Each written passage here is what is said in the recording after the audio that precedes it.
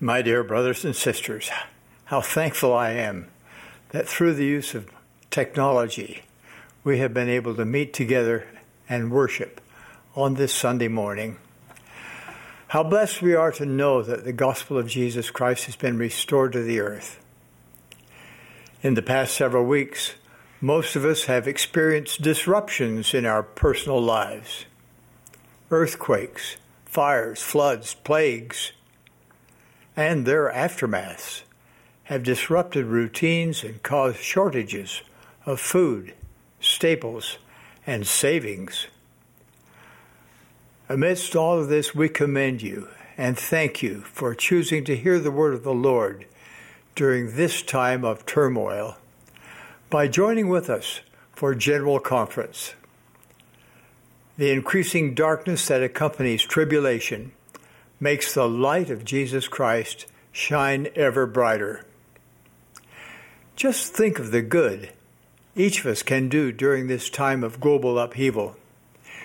Your love of and faith in the Savior may very well be the catalyst for someone to discover the restoration of the fullness of the gospel of Jesus Christ. In the past 2 years, Sister Nelson and I have met with thousands of you around the world. We've convened with you in outdoor arenas and in hotel ballrooms. In each location, I have felt that I was in the presence of the Lord's elect and that I was seeing the gathering of Israel occur before my eyes. We live in the day that our forefathers have awaited with anxious expectation. We have front row seats to witness live what the prophet Nephi saw only in vision, that the power of the Lamb of God would descend upon the covenant people of the Lord, who were scattered upon all the face of the earth, and they were armed with righteousness and with the power of God in great glory. You, my brothers and sisters, are among those men, women, and children whom Nephi saw. Let's think of that.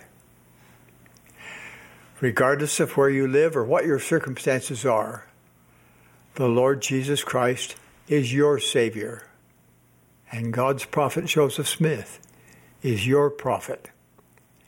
He was foreordained before the foundation of the earth to be the prophet of this last dispensation, when nothing shall be withheld from the saints. Revelation continues to flow from the Lord during this ongoing process of restoration. What does it mean for you that the gospel of Jesus Christ has been restored to the earth? It means that you and your family can be sealed together forever. It means that because you have been baptized by one who has authority from Jesus Christ and have been confirmed a member of his church, you can enjoy the constant companionship of the Holy Ghost. He will guide and protect you. It means you will never be left comfortless or without access to the power of God to help you. It means that priesthood power can bless you as you receive essential ordinances and make covenants with God and keep them. What an anchor to our souls are these truths, especially during these times when the tempest is raging. The Book of Mormon chronicles the classic rise and fall of two major civilizations. Their history demonstrates how easy it is for a majority of the people to forget God, reject warnings of the Lord's prophets, and seek power, popularity, and pleasures of the flesh. Repeatedly, past prophets have declared great and marvelous things unto the people, which they did not believe. It's no different in our day. Through the years, great and marvelous things have been heard from dedicated pulpits across the earth. Yet most people do not embrace these truths, either because they do not know where to look for them, or because they are listening to those who do not have the whole truth, or because they have rejected truth in favor of worldly pursuits. The adversary is clever. For millennia, he has been making good look evil, and evil look good. His messages tend to be loud, bold, and boastful. However, messages from our Heavenly Father are strikingly different. He communicates simply, quietly, and with such stunning plainness that we cannot misunderstand him. For example, whenever he has introduced his only begotten Son to mortals upon the earth, he has done so with remarkably few words. On the Mount of Transfiguration, to Peter, James, and John, God said, "This is my beloved Son. Hear him."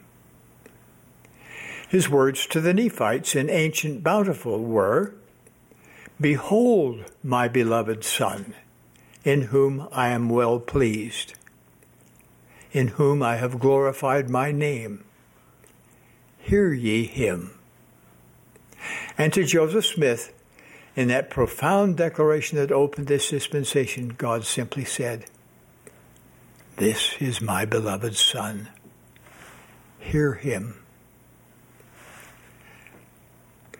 Now, my dear brothers and sisters, consider the fact that in these three instances just mentioned, just before the Father introduced the Son, the people involved were in a state of fear and to some degree, desperation. The apostles were afraid when they saw Jesus Christ encircled by a cloud on the Mount of Transfiguration. The Nephites were afraid because they had been through destruction and darkness for several days. Joseph Smith was in the grips of a force of darkness just before the heavens opened. Our Father knows that when we are surrounded by uncertainty and fear, what will help us the very most is to hear his Son. Because when we seek to hear, truly hear his Son, we will be guided to know what to do in any circumstance. The very first word in the Doctrine and Covenants is hearken. It means to listen with the intent to obey. To hearken means to hear him. To hear what the Savior says and then to heed his counsel. In those two words, hear him, God gives us the pattern for success, happiness, and joy in this life. We are to hear the words of the Lord, hearken to them, and heed what he has told us. As disciples of Jesus Christ, our efforts to hear him need to be ever more intentional. It takes conscious and consistent effort to fill our daily lives with his words, his teachings, his truths. We simply cannot rely upon information we bump into on social media. With billions of words online, and in a marketing-saturated world constantly infiltrated by noisy, nefarious efforts of the adversary. Where can we go to hear him? We can go to the Scriptures. They teach us about Jesus Christ and his gospel, the magnitude of his atonement, and our Father's great plan of happiness and redemption. Daily immersion in the Word of God is crucial for spiritual survival, especially in these days of increasing upheaval. As we feast on the words of Christ daily, the words of Christ will tell us how to respond to difficulties we never thought we would face. We can also hear Him in the temple. The house of the Lord is a house of learning. There, the Lord teaches in His own way. There, each ordinance teaches about the Savior. There, we learn how to part the veil and communicate more clearly with heaven. There, we learn how to rebuke the adversary and draw upon the Lord's priesthood power to strengthen us and those we love.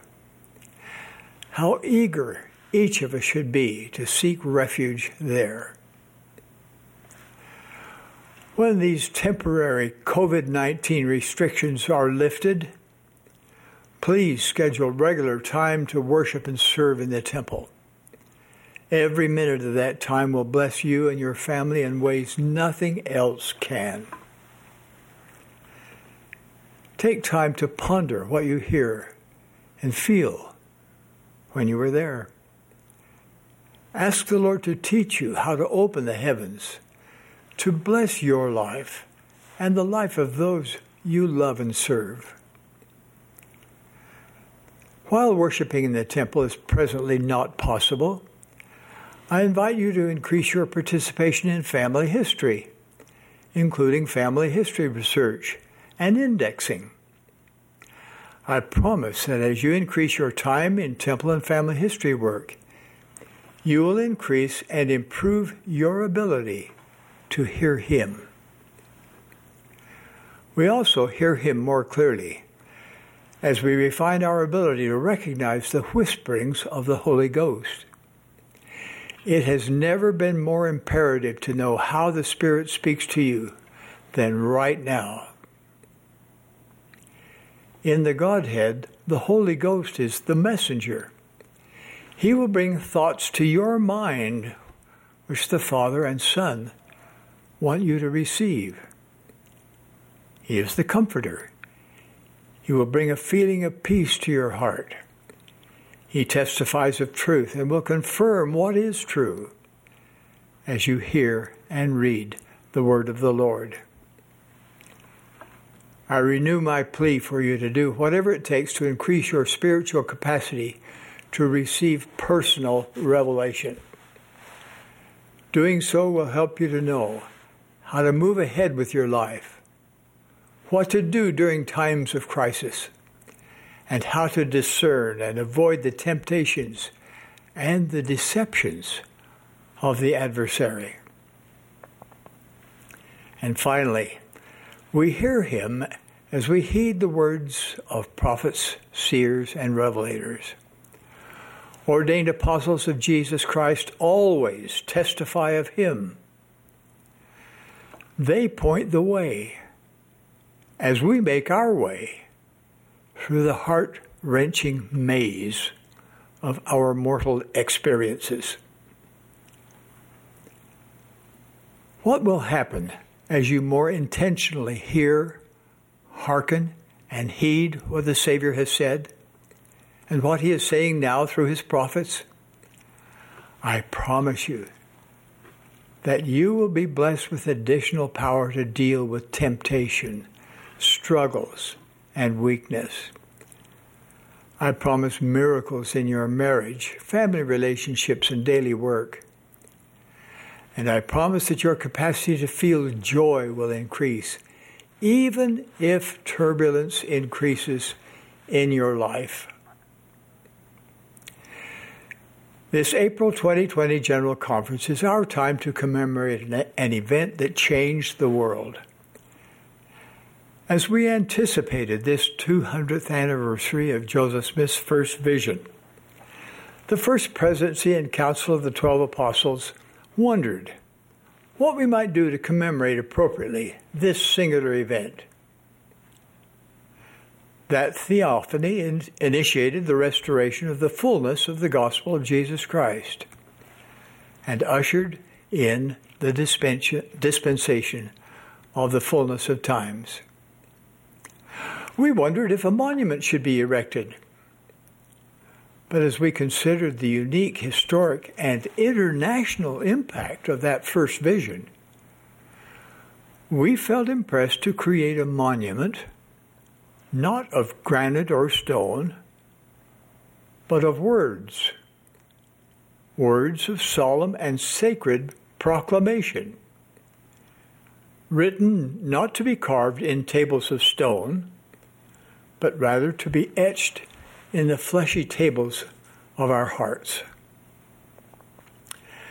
Since the church was organized, only 5 proclamations have been issued, with the last being the Family, a proclamation to the world, presented by President Gordon B. Hinckley in 1995. Now, as we contemplate this significant time in the history of the world, and the Lord's charge to gather scattered Israel in preparation for the second coming of Jesus Christ, we, the First Presidency and Council of the 12 Apostles, issue the following proclamation.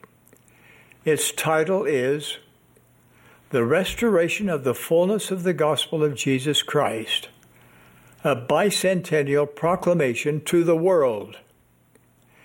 It is authored by the First Presidency and the Council of the 12 Apostles of the Church of Jesus Christ of Latter-day Saints.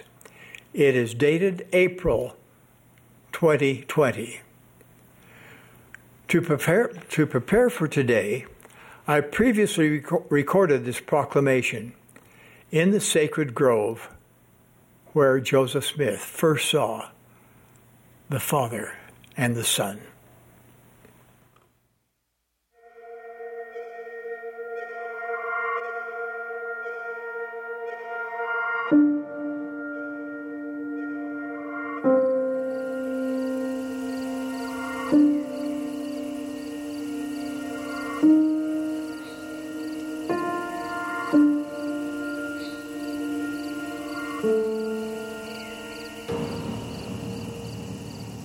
We solemnly proclaim that God loves His children in every nation of the world. God the Father has given us the divine birth, the incomparable life, and the infinite atoning sacrifice of His beloved Son, Jesus Christ. By the power of the Father, Jesus rose again and gained the victory over death. He is our Savior, our exemplar, and our Redeemer. 200 years ago, on a beautiful spring morning in 1820, young Joseph Smith, seeking to know which church to join, went into the woods to pray near his home in upstate New York, USA. He had questions regarding the salvation of his soul and trusted that God would direct him. In humility, we declare that in answer to his prayer, God the Father and His Son, Jesus Christ, appeared to Joseph and inaugurated the restitution of all things as foretold in the Bible. In this vision, he learned that following the death of the original apostles, Christ's New Testament church was lost from the earth. Joseph would be instrumental in its return. We affirm that under the direction of the Father and the Son, heavenly messengers came to instruct Joseph and reestablish the church of Jesus Christ. The resurrected John the Baptist restored the authority to baptize by immersion for the remission of sins. 3 of the original 12 apostles, Peter, James, and John, restored the apostleship and keys of priesthood authority.